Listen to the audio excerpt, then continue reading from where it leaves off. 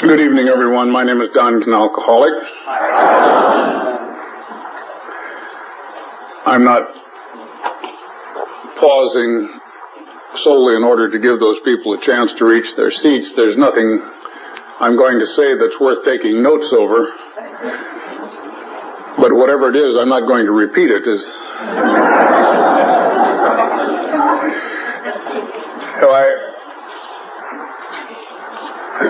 Patty talking about stealing stories, that is true. That is how AA was organized and how it has continued.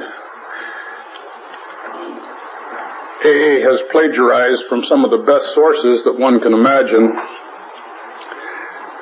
And we steal from each other constantly until you get to the place you can't even really remember whether it was yours or not. One of the reasons that I'm sober today, I was reminded of it. They were telling me that Bobby Earl was going to speak up here if he shows at some function. And I made one of my relatively infrequent pitches at a AA function up in Eugene, Oregon last weekend. He was there. In fact, they had 4 speakers, and they were all from Los Angeles. And hell, we wouldn't even go hear each other speak. There's no hiding place. But I used to tell a story about an Eskimo to prove the higher power, and everybody talked about Don's Eskimo story. And then, by God, I went out for a couple of drinks, and when I came back 2 years later, people were talking about Bobby Earl's Eskimo story. Now, I've been telling that story for about 8 years, and it's just infuriating to lose a story like that. Because I'd read it in the Reader's Digest, and it was mine.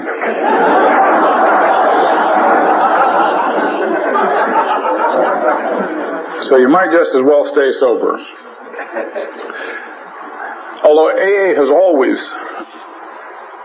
had strange attribution as far as our quotations and our sayings go. The other day I'd written a decision, and I decided to publish it, and I wanted to end it with a quote from our book, that portion about the one way to ensure everlasting ignorance is condemnation or contempt prior to investigation. And I was going to use that in this to close this decision with a strong note.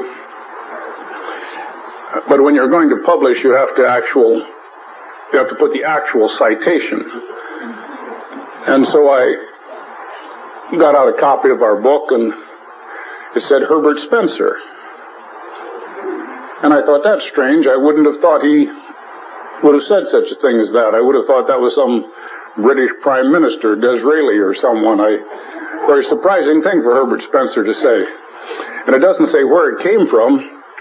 So I called the Los Angeles Library and said, this is Judge Gates, I'm going to write a decision. I want to find out where this site came from.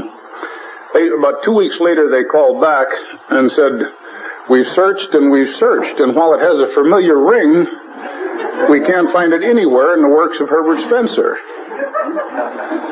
And so I called New York Central Office, and I said, I'd like to know where that quote at the end of our book comes from. And they said, well, that's kind of an odd thing. No one knows.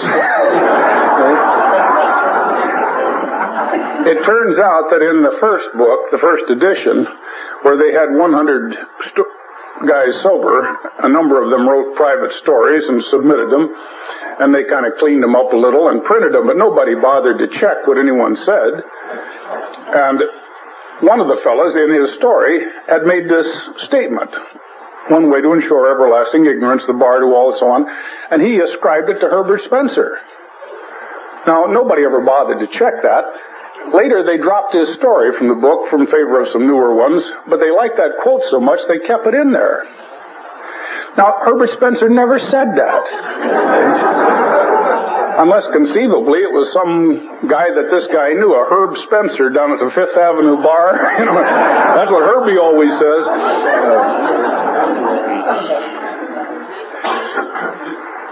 But that is AA, and that's how it works. Nothing that you are going to hear from the podium is going to get you sober or keep you drunk. And therefore, it's relatively easy to speak in Alcoholics Anonymous. I used to get nervous when I spoke. Well, I used to always get nervous. I'd done a lot of public speaking, and it wasn't that I was concerned about it. It was simply that whenever I got up before a group, no matter whether it was large or small, my hands would tremble. In fact, I'd had to learn to speak ad lib because I couldn't hold notes. They look like a butterfly on a mating flight, you know. And that's a grave handicap for a trial attorney. Perhaps this will refresh your memory.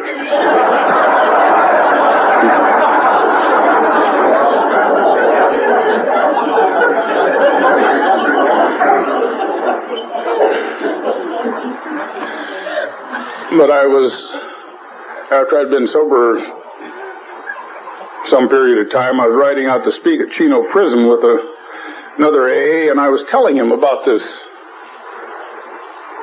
trembling hands, and I finished with a slight sob and said, I guess it's just insecurity and lack of self-esteem. Now, I didn't want an answer to the problem. This was my red badge of courage. I wanted him to pat me on the shoulder and say, stout fellow, it is brave of you to carry on with such a fearsome malady. But he didn't say anything. You know, and we rode in silence for what seemed an interminable period as I waited for his response. Probably it was 30 seconds, but it seemed interminable. And finally he said, well, I guess you could call it insecurity if you wanted to, or lack of self-esteem, but I suggest to you that if you were to flip the coin over and look at the other side, you'd be facing your big fat ego. He said, the reason you're nervous is because you don't give a goddamn about the people in the audience except what they think of you. He said, we're driving down to speak to a bunch of men who are caged like animals because they suffer from a condition that you think you may have found some sort of answer to. Now, if you say one thing which helps one guy, you've given a successful AA talk. On the other hand, if you don't say that thing, even though you convince them all that you are a glittering orator, you have utterly failed. Well, I took that like I take all constructive criticism, like a knife right in the back. You know, and I quick retracted the blade and looked for some chink in his armor to thrust home. And not finding one, I returned the knife to my back and turned like a pig on a spit for a while. And I thought, by God, he's right. That is the sole reason I'm nervous, is I am concerned what they are going to think of me. You know, and that's why everyone is nervous. There is nothing more egotistical than a shy person. I mean, how egocentric can you be to get out on the ballroom floor and think anyone gives a goddamn about your feet?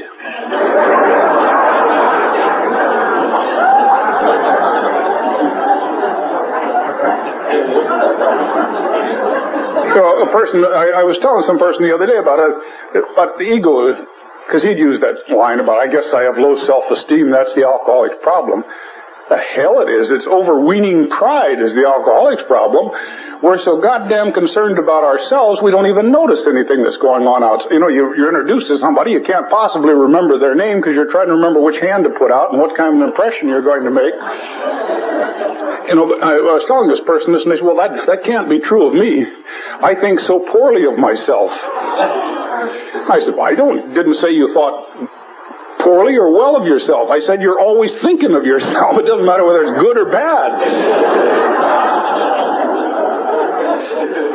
And so when we got to that meeting, I was so astonished at what this guy had said that I quietly lowered my head to speak to that higher power that I didn't believe was there. And I said, look, fella, for once in my life, let me get up and say something designed to help somebody else without regard to their view of the performance. Please. And I got up there, and for the first time in my life, hand absolutely steady, no nervousness. You know, because hell, when you're talking to a newcomer in your front room, you don't shake and tremble. Why should you feel any different when you're talking to 100? You know, like, good Lord, take this group here. It's impressive standing here, and yet really we're all lucky to be outside of an institution, and I'm worried about your opinion of me.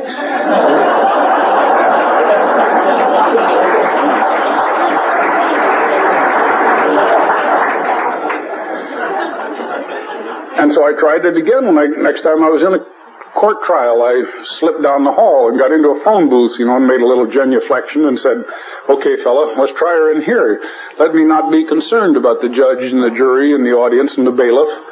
Let me just go in and tell the unvarnished truth to the best of my ability and let everybody else do their duty. And by God, it worked in there. No more shaking, no more trembling. Most amazing thing I ever saw. And it's continued on all these years. The only time I ever get a mild case of it is when I'm trying to impress somebody. And then it comes back again. See, it's almost impossible for me to say to myself, stop being insecure. Hell, that just makes me feel more insecure. But it is quite possible to say, stop being proud. Stop being so goddamned egotistical that when you trip and fall or stumble, look like a horse's ass, that you're mad when people laugh. You know, you ever walk down the street and you come across a curb and you trip, you catch your balance, you look around, you hate everybody within eyesight.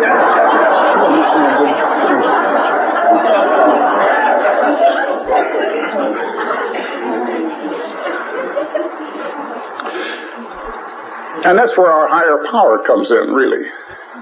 For over 20 years now, I haven't made the slightest mistake. The smallest faux pas. The slightest deviation from the road of valor. On the other hand, God has seen fit to do through me some of the most stupid, petty, vicious, lurid, lewd, selfish things that you can imagine. But if it gives him pleasure to make me look like a horse's ass, who are you to criticize?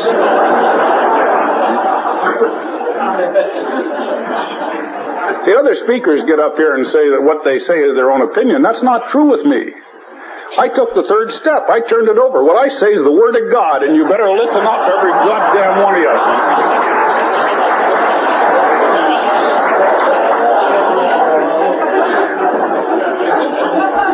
The only thing is he keeps changing his message all the time. So what I say is not representative of Alcoholics Anonymous, not even of a man in full possession of his faculties necessarily, but it will be my views on this occasion, subject to change without notice. See, I've been speaking in Alcoholics Anonymous longer than I've been sober. When they did that routine about to stand up, I damn near stood up twice, because I had a terrible time when I first came around the program. Whenever they play that game, I have to stop and reflect, because once you decide you're going to be sober the rest of your life, seniority doesn't mean quite the same thing as it does. I used to count my birthdays. 1, 2, 1, 2, 1, 2. I could not get through that damn third year. I had trouble with the program, and they'd say, Don, you've got to get more active, work with the newcomers, and I would drag them off the bar stools, ready or not, and I'd still have trouble. And then they'd say, you've got to get into the spiritual part, and I would pursue God up and down the byways of the San Fernando Valley, and I'd still have trouble. And they'd say, well, you've got to get into the inventory, and so I would put on hip boots and rod and reel and go up my psych stream of consciousness, and I'd still have trouble. And then one day I decided to quit drinking. No trouble since. And that is your misfortune, really, because I was listening to a tape I made just before my last slip. And it was a beautiful talk. God, it was inspiring. There was so much insight in there. I traced our indebtedness to Jung, discussed the psychiatric overtones, brought us down through the Oxford movement and William James. God, really, if I could have stopped drinking, it would have been a wonder in our time. There was something there for everyone. And now I know so little about AA and so little about alcoholics in general that I really could give you the sum and substance of what I truly know in just a few minutes. The rest of this is filler. Which, by the way, is true of all AA talks. That's why I don't worry anymore about what I say. The main thing is something happens when we band together in these rooms that doesn't happen, or at least infrequently happens, on the outside. We're here to mass produce miracles.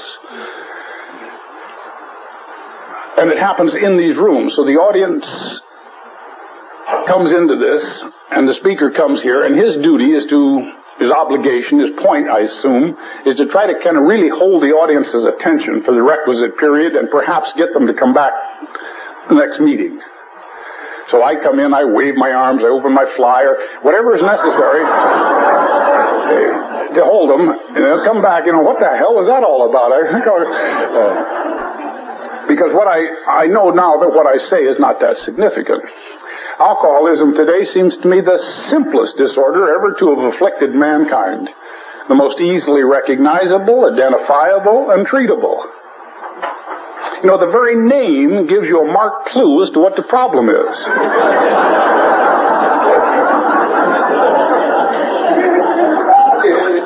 Well, seriously, assume you were not handicapped with a degree in psychology. What the hell do you think causes alcoholism? Alcohol? Right. Now, if, on the other hand, you have been educated beyond your intelligence, the chances are you're going to come up with some strange guesses. Bowel movements, failure to close an Oedipus triangle, decline of modern religion, the decadence of petty bourgeois capitalism. Who knows? In some quarters, the only thing that isn't yet suspect is flip. And yet, if there was no alcohol, there would not be one alcoholic identifiable as such in the face of the earth. Because our book tells us the one thing we have in common, the only thing we have in common, one with each other that we do not share with the rest of mankind, is the phenomenon of craving that results from taking the first drink. Other than that, nothing. It isn't our emotions, it isn't our psyches. There have been no new emotions invented in the last 10 millennia. You have no emotions that the non-alcoholic doesn't have. If you wake up in the middle of the night feeling inadequate and uncertain, that's not because you're alcoholic, it's because you're a human being with some perception of your own limitations. Everybody, the Caesars and the Pharaohs, I'm sure, awoke in the middle of the night and thought, who am I fooling with this stupid laurel wreath? I'm no Caesar, just an Italian boy trying to get by.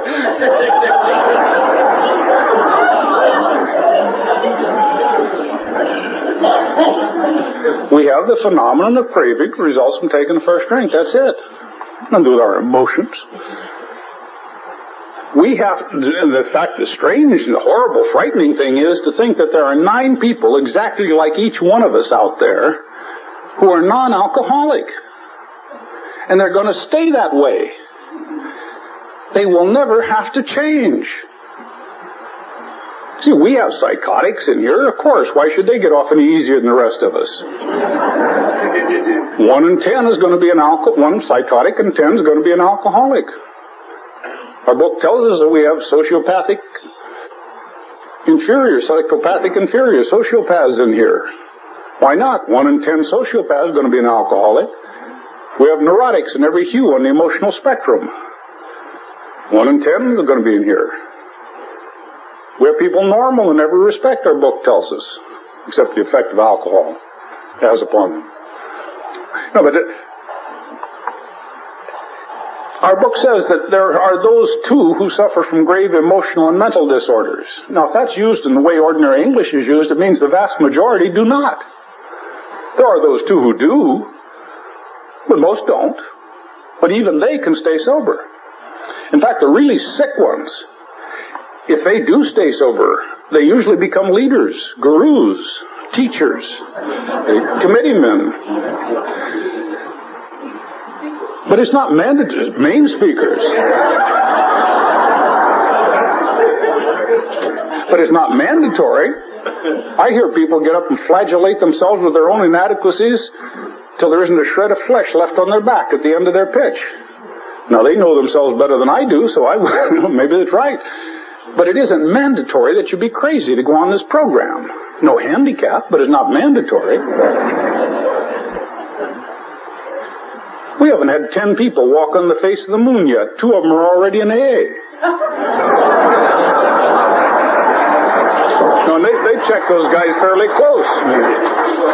If they're not wired well, they're not going to be up there.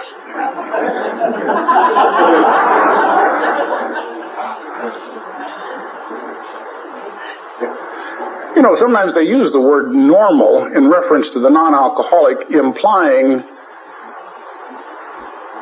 not merely that they are in the statistic majority, meaning the 9 out of 10 who are not alcoholic, having the phenomenon of craving, but they imply that they are well-adjusted, happy people whose lives are planned, programmed, and well-developed according to those plans.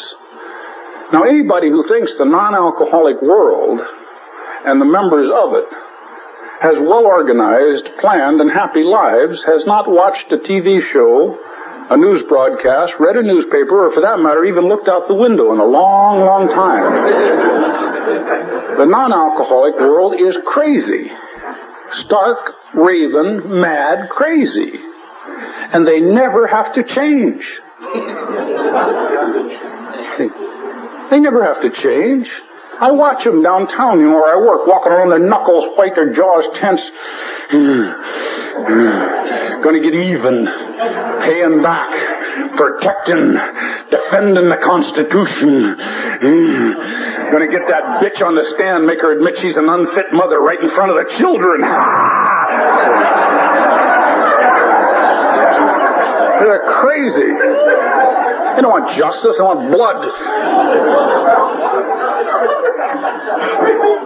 They never have to change. Never. All those dubious luxuries of resentment and self-pity that we have to give up, they don't. Nobody gets arrested for driving while pissed off.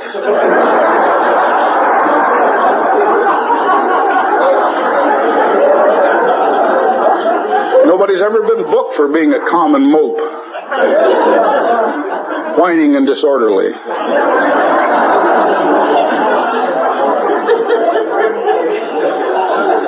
You get picked up for being drunk.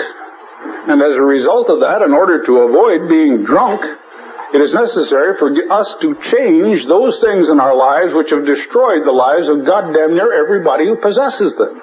And that includes most of the non-alcoholic world. They're weird out there.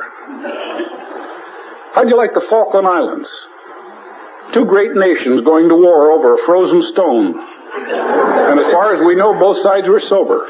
How do you like Beirut and Lebanon as an example of 3 great religious movements getting together to peaceably solve a problem? Now, AA is a series of islands, an archipelago of sanity in a lunatic world. We're so damn blessed to be in here. And most of us would not have come had we not been goaded by booze. Hell, most of us wouldn't cross the street if it would make us feel better. I wouldn't give them the satisfaction.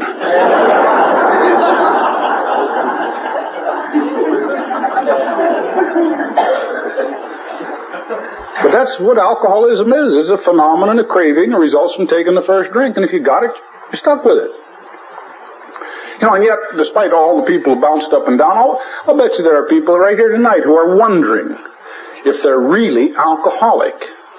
So, people sit in meetings, wonder if I'm really alcoholic, as if their opinion meant a crap. In other words, what the hell difference does a diabetic's view of his condition have to do with it? Is your opinion of hemorrhoids significant? Really? You either have it or you don't. And what the hell you think about it is totally irrelevant, except insofar as it determines how you may die. Whether chewing your tongue or leading a relatively happy and constructive life. And that's a choice that means very little except to you. As I mentioned before, it's the non-alcoholics that are the danger. We don't represent any danger to society. We bloody the highways and ruin the lives and break the hearts of everybody we come in contact with, but we're no danger to Western civilization. We're not that well enough organized.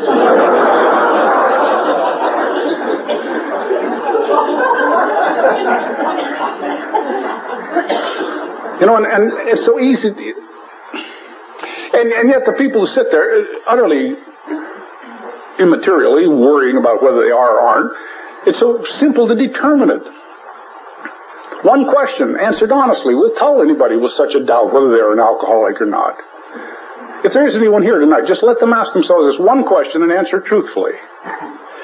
Am I now, or have I ever been in attendance at an AA meeting?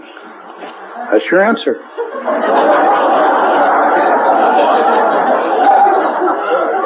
Non-alcoholics don't come to AA. What the hell would a non-alcoholic come to an AA meeting for? Like a virgin going in for a rabbit test. It's absurd in the history of this organization. We never had any non-alcoholics come in here. What the hell would they come in here for? If you're here, you're an alcoholic. Sometimes people say you're not supposed to tell newcomers that, but why? If they're as smart as I was when I got here, they got more drinking to do anyhow, so they may as well take a good message to jail with them. Why lie about it?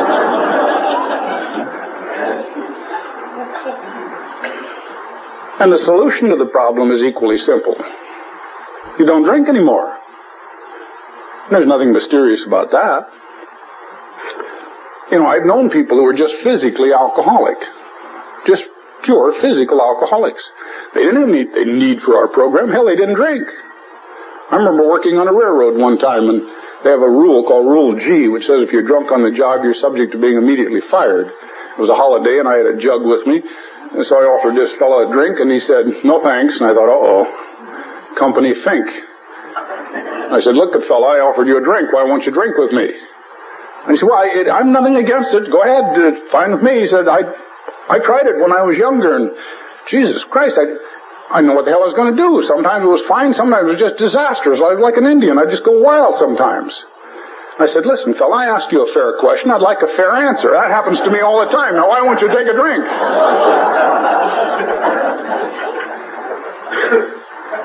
A person who was just physically alcoholic would have stopped it years earlier. Would any of us pursue any substance that we could consume which would do to us twice what booze has done to us 200, 2,000 times? I never planned to be an alcoholic. I never walked into a counselor's office and said, I think I'd like to major in vomiting, perhaps with a minor in diarrhea. I never planned an evening the way it went. Now, I hear people get up and say, I can't blame the things I did while drinking on the booze. And I always think, you poor SOB. Jesus, that must be hell. I sure can. Good Christ, I didn't plan it that way. You know where the word intoxicated comes from? It comes from the word toxic. Now, a toxic substance is a poisonous substance. That's why it's called that. Toxic means poisonous. And you put enough of a poisonous substance into your body, and alcohol, except in very tiny quantities, is poisonous to the system, and you become intoxicated, to wit, poisoned. And then with poisoned senses of sight and sound and smell, you look out and see the world as the world is not. And then with poisoned mental capacities, you draw illogical conclusions from this false data. And then with your inhibitory factors blinded, you proceed to act on it. In other words, every evening that I drank, sometime during the evening, booze would say to me, Don, why don't we? And I'd say, that sounds reasonable, and go off and do the dumbest things. Absolutely inane. I never had an evening go the way I wanted it to. Maybe an evening of a... And I don't even think that's quite... I don't know that I never said to myself, for example, let's see, it's Friday night, What'll we do? I got about a pint here in the house. I think I'll kill that and then go out and total a car. I've just canceled the insurance in order to save money, so that'd be a good start. On the way to the hospital, with any luck, the ambulance intending to roll me, I'll have no identification, end up down in general for 24 hours. But I can cuff another jug on the way home, and I'll terrorize the wife and children all day Sunday. That sounds like a pretty good deal. That's there. Let us get her on, see?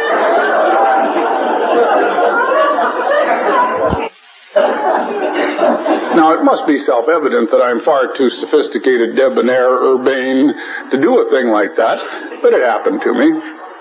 That's really why I don't tell drunkalogs much anymore, is that they don't describe what I did. They describe what happened to me. I didn't do those damn things. They just happened to me. When I drank, I was truly a slave to the booze. When I uncorked a bottle, a genie came out. Except instead of my telling it what to do, it told me what we were going to do. Somebody said, why don't you talk about your drinking? You know, I don't usually talk about drinking. Maybe I did last time I was up here. I can't remember. I have no particular pitch, as I've warned you earlier. But they said, why don't you tell something about your drinking? As if a man is going to get up and say he's an alcoholic and lie about it. This idea of qualifying is absurd. I mean, we've gained a lot of stature. There's no question about that. The last few White Houses have had at least one member among them. But it isn't still something that you would lie about in order to get ahead. And so if a guy gets up and says he's an alcoholic, I believe him. And there's like somebody says, I have a social disease. I don't say, take it out and prove it. So,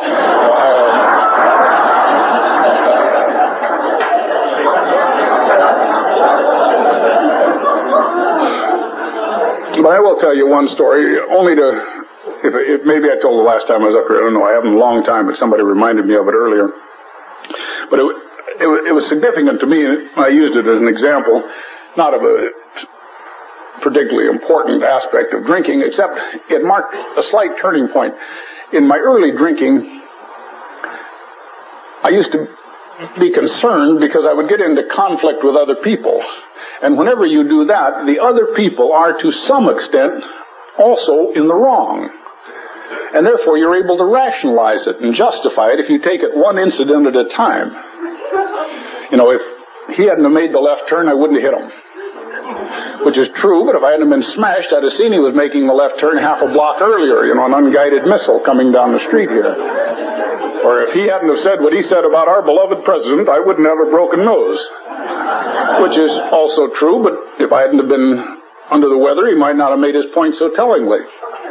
But I could always justify each individual one by blaming it on somebody else. It's hard to come into conflict with society without society joining in. But then this one incident happened, and as I say, I used it merely as an example because I drank primarily to relax. And on this particular occasion, I've been relaxed about 4 days.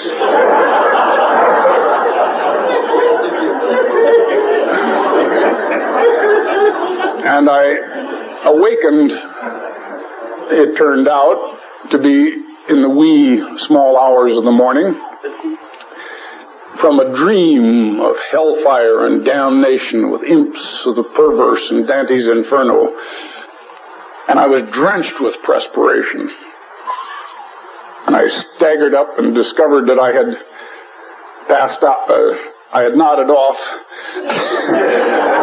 on the couch. Apparently the family had retired some hours or days earlier. And I wondered what the hell was wrong with me. I thought maybe this booze is getting to me. Until I noticed that there on the couch was a thin, small spire of smoke coming up from a tiny hole.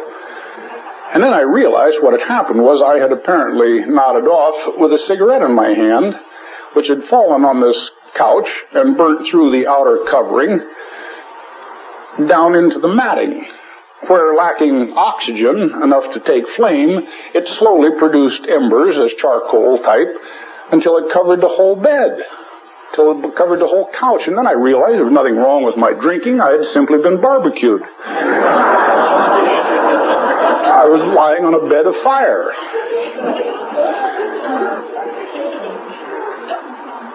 Seeing that everything was all right, I then moved to take care of the condition, and I got a large pitcher of water and came over and tried to pour it in a little hole.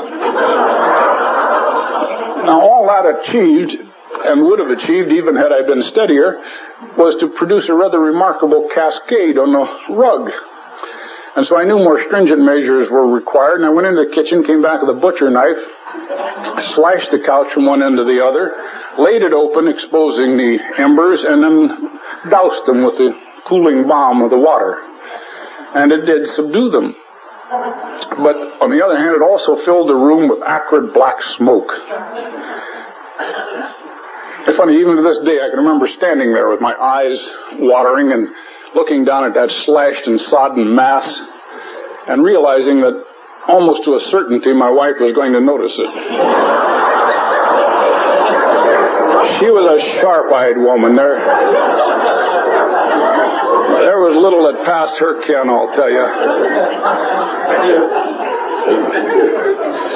And sometimes in those moments she would forget herself and say things that she would later regret. I mean, she was a good woman who didn't want to assault her husband's masculinity, but on the other hand, she would, in times like that, relapse, as it were, and say things that were unkind. Like, you drunken son of a bitch, you did it again. I mean, that sort of thing. And then she would feel remorse, and I wanted to spare her that. And I thought, what'll I do? Well, I'll just get the goddamn thing out of the house. You know, out of sight, she might vaguely remember there'd been something on that side of the room, but out of sight, out of mind. The only thing is, it is not quite as easy to move a bed couch after 4 days of drinking. You should be in a hospital. Instead, you're going to move furniture. But with that Herculean strength that comes only to the panic-stricken alcoholic, I somehow managed to get it onto my shoulder and head it out the front door. Now, we lived at that time on a second-floor apartment, and it had a tiny balcony with pillars on it. I remember I damn near beat myself to death caroming around. Bang, bang, bang, bang, bang, bang, bang. But ultimately, I made the turn and got down into the patio. And foresight was not my strong point at that moment. I hadn't really realized how few places there are to place and conceal a couch in an apartment patio. And so I'm standing there, legs trembling, and I remembered a creek about 5 miles away.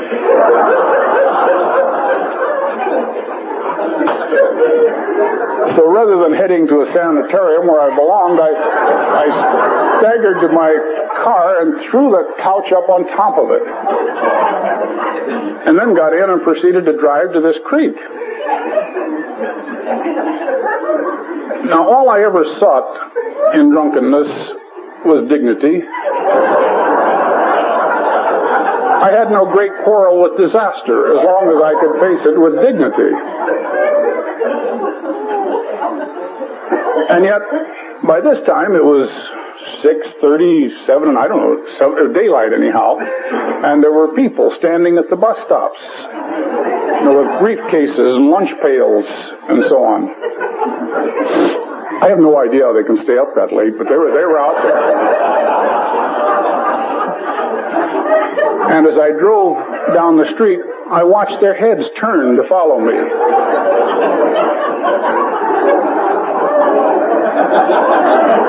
Eyes as wide as their mouths.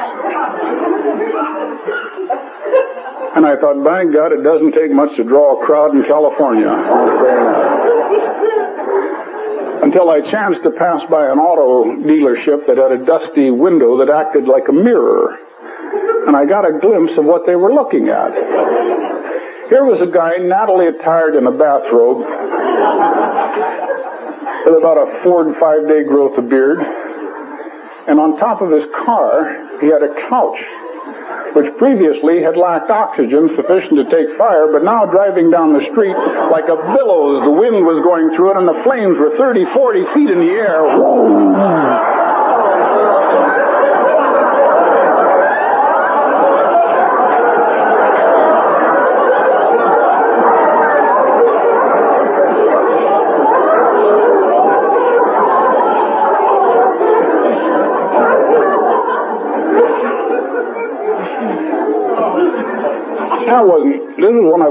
commercial drinker, too, by the way. But for the life of me, when I ultimately disposed of it and got back to the house, I could not think of any way in the world to blame this incident on my sleeping wife and children whose lives I had imperiled. It was nobody's fault but my own, and God damn it, that was the first time I think it began to hit home to me.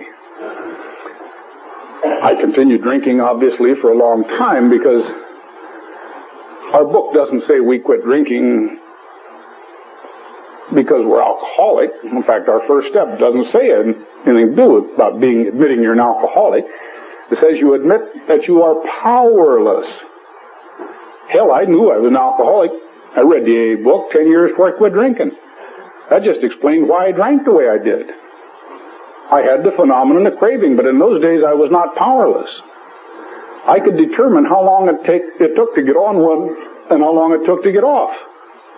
And if you can determine you're drunks, you're not yet powerless over it, alcoholic though you be. In other words, I'd come out of a courtroom and somebody would say, hey, what a tough day we had, Don, why don't we stop and have a couple of beers? I'd check my watch and say, well, I can't. Today's Tuesday, I have to be back on Thursday. They look at you rather strangely, but if you can wait until after you've done what you have to do and then tie on a good one, maybe a stupid waste of time and money, but you're not yet powerless. Ultimately, of course, this being a progressive disease, you get to where you can't wait. And when you get on one, you can't stop. I drank more liquor tapering off than I did drinking. Ultimately, I got so damn bad I wasn't even getting into trouble. How much trouble can you get into in a hotel room with a bottle of wine and a copy of Playboy?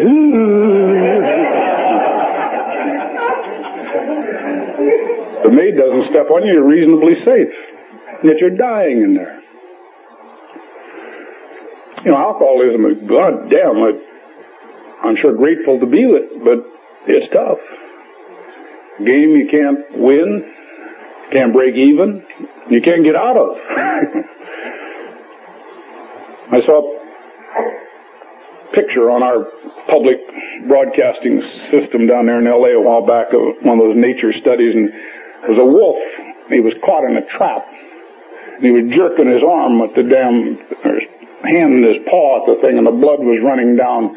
You know, he was terror-stricken, pulling at it, trying to break free, and finally leaned over and started eating his own hand off. And I identified with him. Boy, that's what it's like in the terminal stages. And when you ultimately break free of it, realizing in its full intensity what it is, what a rejoicing.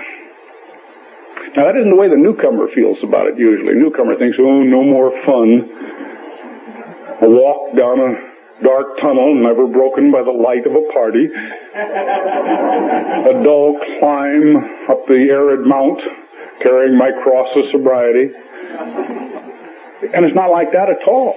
It's exactly the opposite. For the first time, you're free. And if you can learn to live without chemical courage, what a treat it is. You will come to actually, like that old spiritual, rejoice in the idea of free at last. Free at last. Great God Almighty, we're free at last. Because now we can do anything we want. It's like some God set forth a feast of experience, sensual, intellectual, emotional, in front of us and said, take what you want and then pay for it. And that way you find out whether you enjoy it, whether you want to repeat it. Drinking, you never find out. Keep repeating the same goddamn things over and over and over again. Because booze or any of the other better living through chemistry that's available nowadays breaks the chain of education. We all learn through the pain-pleasure principle. It's how children are taught. It's how we train animals. Do something that is wrong, experience pain. Do something that is right, experience pleasure. Booze and all its associated drugs break that. We take a shot of these things and we get instant pleasure that we did not earn. It does not stem from any merited effort. And therefore we feel guilty about it. And when we do something rotten, miserable, we don't feel the pain because we get smashed. So we don't learn. Hell, when I got here, of course, I thought I had terrible, disturbed psyche. I'd been twisted as a young sapling and grown into a gnarled old oak and all this and that. It wasn't so. All of my inventories have shown me that the only real thing wrong with me was that I started drinking as an adolescent. And adolescence being a form of insanity, and alcohol being a great preservative. You drop a specimen in alcohol, you come back 20 years later, it's still there. You drop alcohol into an adolescent, come back here 20 years later, he's still there.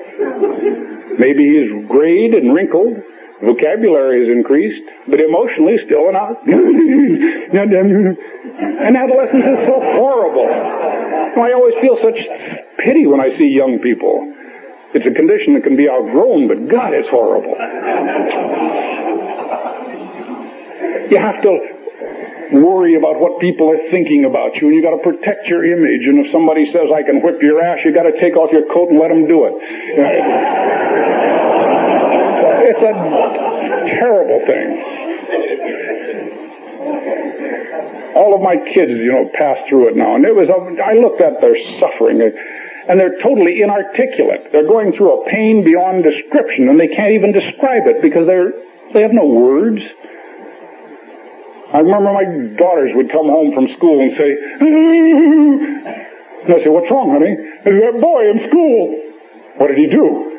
"He looked at me." "What do you mean, looked at you? How did he look at you?" "Funny." Jesus Christ. And when my sons, the Greek gods, built like Adonises, get a pimple on their face and their life is destroyed. And they can't communicate. They have no experience with which to judge their condition, even if they had words to put it into, and they have no words. Occasionally they'll put a few grunts together, and often they record them and play them on radio real loud. Primordial grunts, but they don't signify anything of any sense. But that's when I started drinking. That's a terrifying condition, adolescence. That's when sex rears its head. Right at the time that we begin drinking, most of us begin to get interested in the opposite sex or in the same sex. Either way, it's very confusing, very frightening. I can remember to this day my first sexual experience and how terrifying it was. And I was alone at the time, too.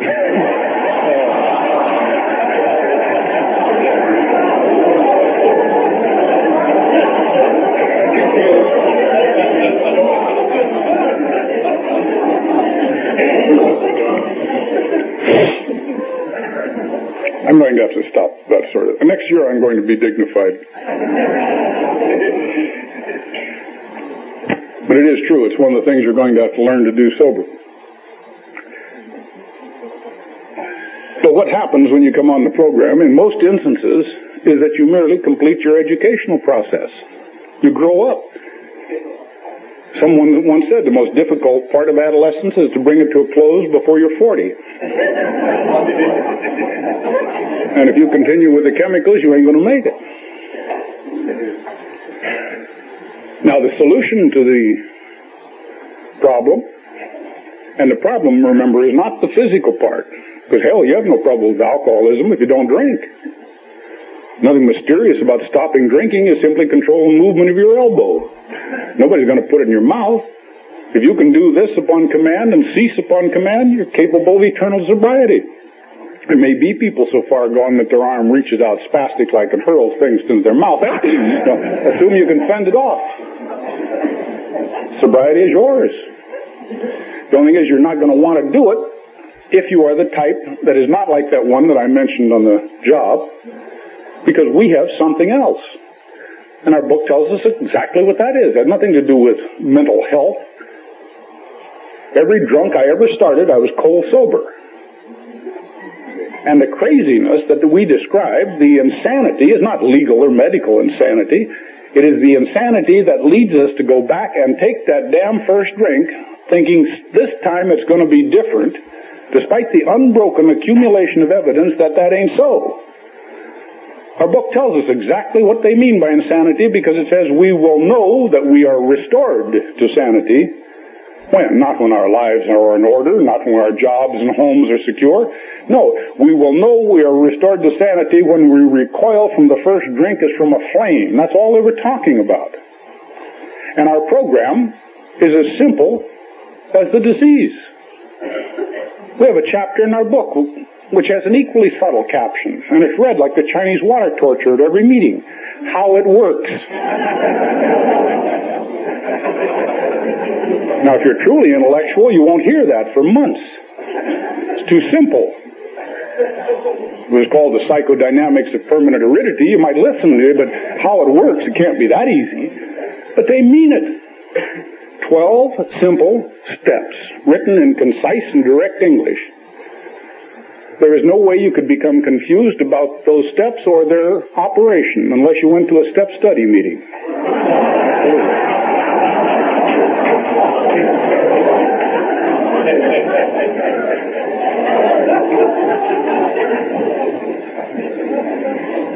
Remember, they were written when Bill, the author, was only sober less than 4 years. Most of us wouldn't pay a hoot in hell what a 4-year-old thinks about much of anything. And yet that's how much he had, and he wrote the book. Everybody else said 1 year. And they said, these are the steps we took. Assume they weren't lying to us. When did they take them? Now, they may have lied. What the hell? A lot of mendacity around Akron and Cleveland in those days. But assume they weren't lying. When did they take them? They took them all in the first year, because that was all the time they had. They didn't know anything about long-term sobriety, 10, 20, 30, 40 years. They knew nothing about gurus. They knew nothing about people who can lead the multitude, can't find their ass with either hand, but can straighten out babies by the mass. They didn't. Bill went into it. One of the reasons we haven't yet canonized Bill is he kept writing about himself. He tells us about how he went into an 8-year depression, 2 of which were suicidal. And this was on the road of happy destiny. How does that grab you, newcomer?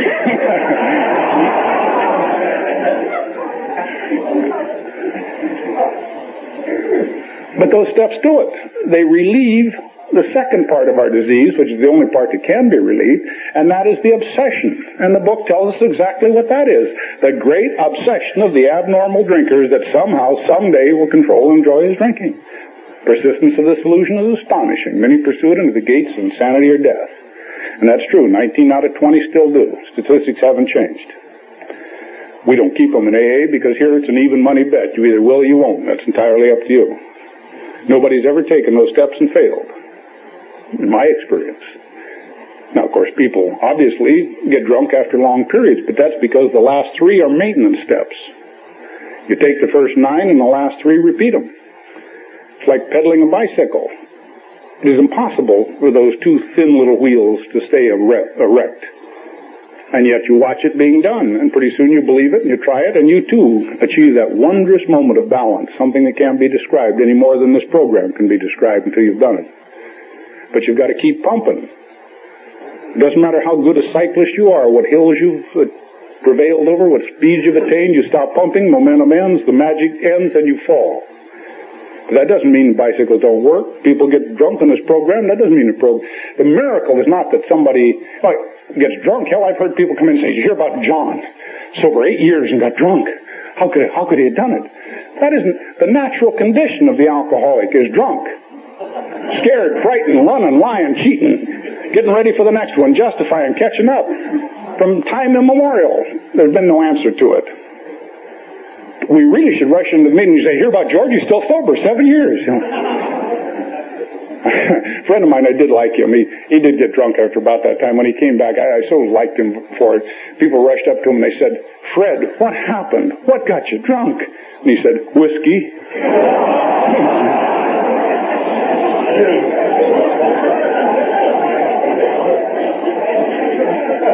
But it is a wild and exciting time. It isn't like the newcomer fears. This is going to be the most exciting time in your life if you have the courage to live. And go out and do it, because now for the first time in your life you can do anything you ever wanted to do. Pay for it, of course, but try her. See, this program is not one of elimination. It's a program of substitution. It gives us the ability to do anything we ever wanted to do. As far as I know, I've done everything I ever wanted to do, everything I ever fantasized about. I have now tried on this program. And I've had some strange thoughts. Delirium is a disease of the night. And I can come up with some wild ones. But it doesn't matter. If we were prevented from doing anything by our program, we'd probably have to get drunk if it was a significant thing. See, this allows us to live. And I've had a wild and exciting life because that is what I really want to do now, is live. I think the thing I hate most about my drunkenness as I look back on it, apart from the pain and suffering I caused others, is the waste of it. The absolute goddamn waste of it. As far as we know, we only get one trip on this little blue-white globe we call the Earth. Only one go-round, so far as man has ever been able to prove. With 70 years allotted to us, 70, multiply that by 365. What do you get? 25,000 days, more or less. If you had $25,000, I doubt you'd take them, wad them up by the handful and throw them down the toilet and flush them, even though you can get money back. But those priceless days you can never get back, they're the only ones that will ever exist in this miracle of life. And I used to take them by the day, by the week, by the month, by the goddamn year. Sodden in drunkenness. Hungover, sick. Locked up like an animal. Or resentful, hostile, building a case to justify the next one. Christ, I really hate that. I still do it sometimes. Still get myself mad and filled with resentment, blow a whole day. I can never get back, but I don't want to do that. I want to live. I want to know all about it. Hell, it may not be that my program is so good, or maybe I'm just getting old. I don't have that many days left. You know, youth doesn't concern itself with that. Youth is immortal. One of my sons one time said to me, you know, Dad, if I should ever die, I said, what the hell do you mean, you punk? Not a hypothesis. I want to try it all. And it isn't all going to be fun. Most of it will be. A lot of it will be just tranquil. Not boring, not deadening ennui, but relatively tranquil because things aren't exciting all the time. I mean, when you're new, hell, you hear news speakers get up and, oh, I smelled the grass and I saw the sky and I went to work. After you've been sober about 20 years, that ain't going to get it. I mean, I don't bounce out of bed and say, oh, joy, another day in the pits. You know,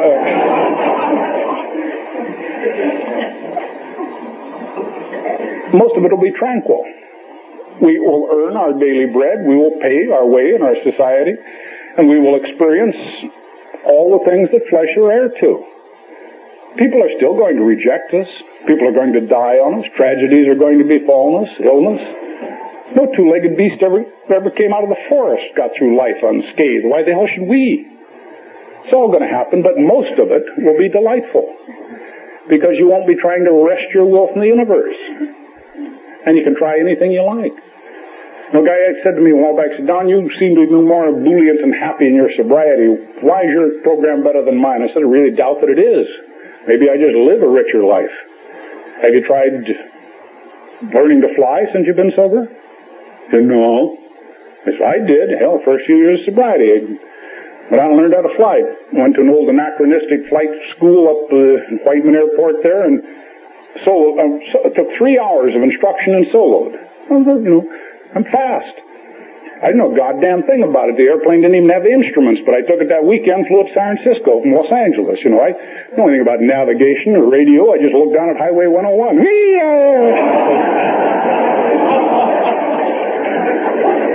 Flew over and under the Golden Gate Bridge. I didn't know you weren't supposed to do that.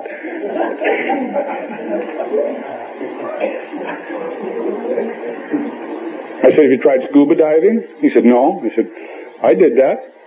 No, you're supposed to take lessons. Hell, the first time I ever had this junk on, the suits and the tubes and all that crap, was right off Catalina Island. You know, whoever asked me knew I wouldn't go to take lessons. I'm one of those fast studies. Hum a couple bars, I'll pick it up. You know, I put the stuff on, jumped in. It was wonderful. I remember swimming down there 50, 60 feet among all of the tubular growths and the fish, and I was down there so long I ran out of air. I know how long I was supposed to be there. I put my higher power to the test, I'll tell you. I took my first free fall parachute jump just before I became a grandfather. Got through the male menopause racing motorcycles in the desert with Steve McQueen. The only copies of the big book they used to see out around Barstow some Sundays.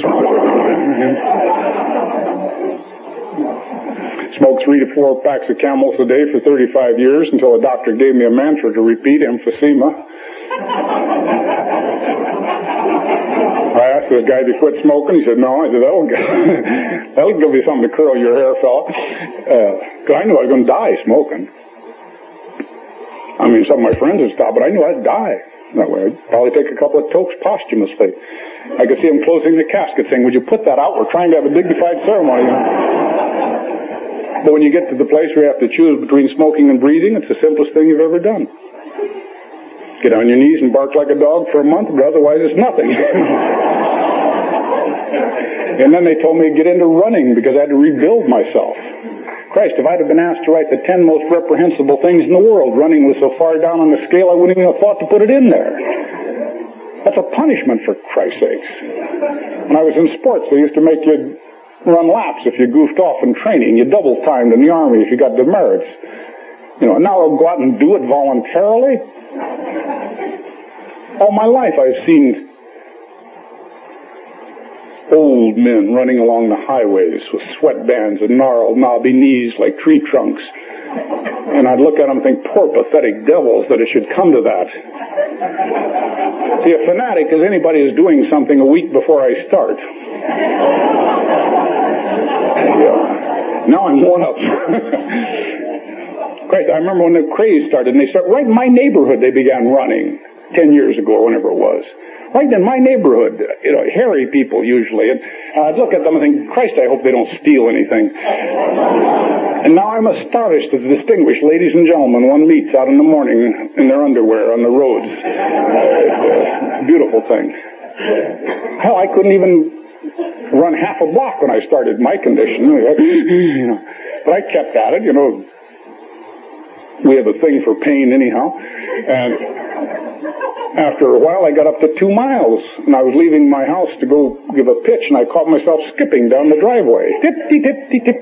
You know, Jesus Christ, I stopped. I thought, hope the neighbors didn't see that. My good Christ, what the hell is wrong? I didn't skip as a boy.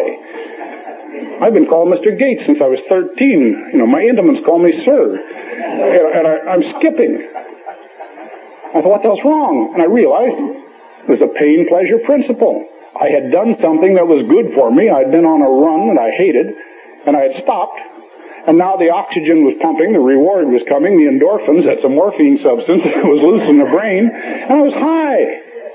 Now, no one had ever told me that about exercise. They told me it was good for me, which I regarded as a threat. You'll do that if it's good for you. They didn't tell me it'd make me feel good. They didn't know how to communicate with me. Hell, once I found that out, if 2 miles will get you high, how about 4, 8, 16? Within the 6 months, I was going half marathons. You know, I had stress fractures, both feet, bursitis the hip, my back gave out. I didn't have a moment free from pain after I got healthy. But eventually, the body heals and rebuilds. You know, and I completed 3 marathons now, 26 milers, which ain't bad for a guy in my condition. And the incredible thing about that is I won every race I've ever been in. You know why? That's because they have, by the way, have no idea what happens up in front. But they have categories, and the only guy in my category is me. That's true, not just in the race out on the road, it is true in the race of life. The only guy in my category is me. What you do or achieve and what I do and achieve really has very little to do with it.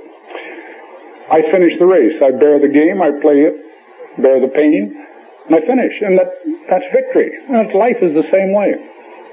Most miserable part of my life probably in some ways happened about 5 or 6 years ago after many years of sobriety. Everything I had just went to hell. You know. I didn't fight it because I now have come to believe that when things are not going my way, that's no indication they're going wrong.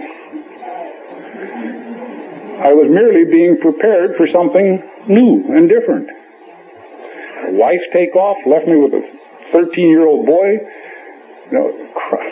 I'd like to tell you that as a result of this program, he and I communicated one-to-one. But people who say they communicate one-to-one with their pubescent children will lie about many things.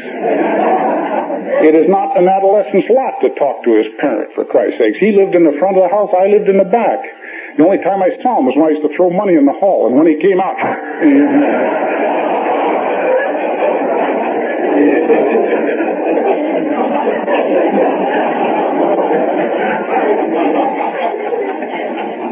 But he and I both survived. He's off in college. 4 years ago, a young lady stood up there tonight, decided to venture in where a wiser woman might have feared to tread, and she came into this household with the adolescents in it, and it's been beautiful. She seems to like me. It's a wonderful thing. She doesn't even object to old age creeping on her at night.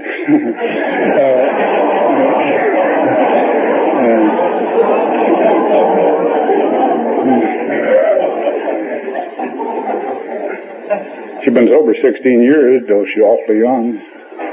In fact, she went back to law school and passed the bar. I swore her in the other day.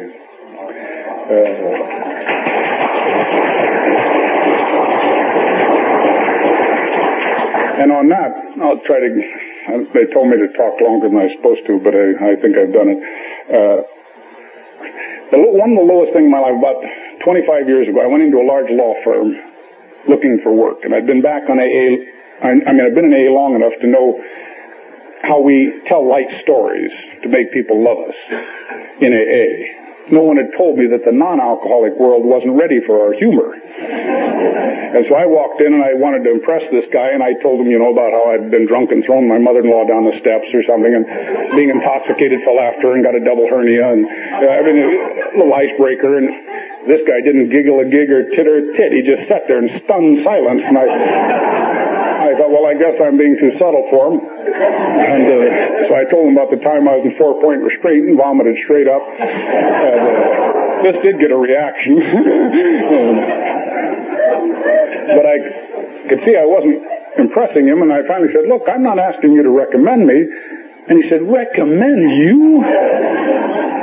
Recommend you? I wouldn't even offer your name for consideration. No attorney in the history of this nation has ever done what you've done, or had happened to him the things that have happened to you. When members of this firm walk into a courtroom, everyone knows that they represent integrity, honesty, sincerity, dedication in the face of adversity. Send you? He recommended that I go off and give up the law and go into the countryside to regain my health. Jesus, was I crushed. I was totally unprepared for that. I wanted to slither like a serpent on my belly out of that room to the nearest bar to drown it all in the bottomless bottle like I'd always done. But I thought, no, God damn it, if I do it, he'll be right. He'll be right. I can't take it. I thought, to hell with him. And I went out and drank coffee at him at the old 6300 Club. About 10 years later, that guy flipped out, cold sober, took the check protector, a secretary, went to Europe, disgraced his firm, his family. God, it was a mess. A little over 2 years ago, the governor of the state called me and told me he was appointing me to the appellate bench. As far as I know, the highest judicial office ever held by a sober alcoholic. You know what happens now when I come into a courtroom and members of that firm are there? They stand up. And they remain standing until I tell them to sit down. All power to the powerless.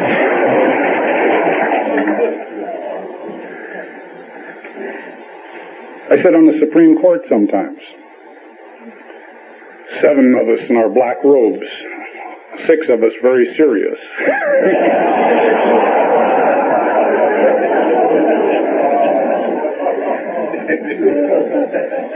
Because I haven't changed all that much. I knew when A has a form of logic that defies all reason. I remember one of my first new AA was getting to me. I was at a meeting and a guy got up and told about how the FBI had come by to see him that day, and it shook him because he couldn't even remember some of the wreckage of his past yet. And it turned out that what had happened was they'd found his name and phone number on a AA meeting list in a car that had been taken across state lines. And he realized what happened. Some newcomer come in and gave him a meeting list, said, if you need me, call me, wrote his name down. Guy stole a car and left it. And he said, in all sincerity, I don't know who that newcomer was, but I'll know this. If he doesn't stop stealing cars, he's going to get into trouble. He'll start drinking. And I sat there and thought, that's treasonable. Until I analyzed it, and I thought, here's a grown man who got up and said, if someone doesn't stop committing serious felonies, he'll get into trouble by drinking. Now, the non-alcoholic world would never understand that. But that's the kind of reasoning we have. And just the other day, we had an appeal. That Golden Dragon massacre was tried down Santa Barbara, so my jurisdiction was being appealed to us. And I'm sitting there in my court, and this guy is trying to get us not to be too concerned because one of his clients wasn't entirely truthful when he was arrested. And I found myself leaning forward and saying, don't worry, counselor, we all realize that the trouble with murder is that it leads to lying.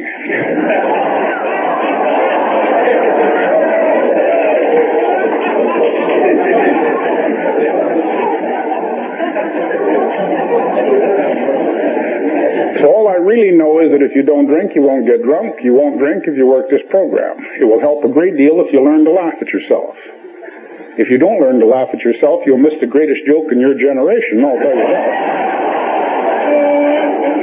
But I don't know what lies in store for you, but when I think of myself, coming from the black horror pits that I came from to sitting on the highest court, that's a miracle that cannot happen. If you were to put it on soap opera, they'd honk you off the air. It's impossible. And yet that's the sort of miracle that happens constantly in AA. We manufacture them and anticipate them. I would not urge the newcomer to quit if he hasn't had enough, but if he would like to stick around, there's an absolute incredible miracle awaiting him. It would really be a shame if he didn't find out what it was. Thank you.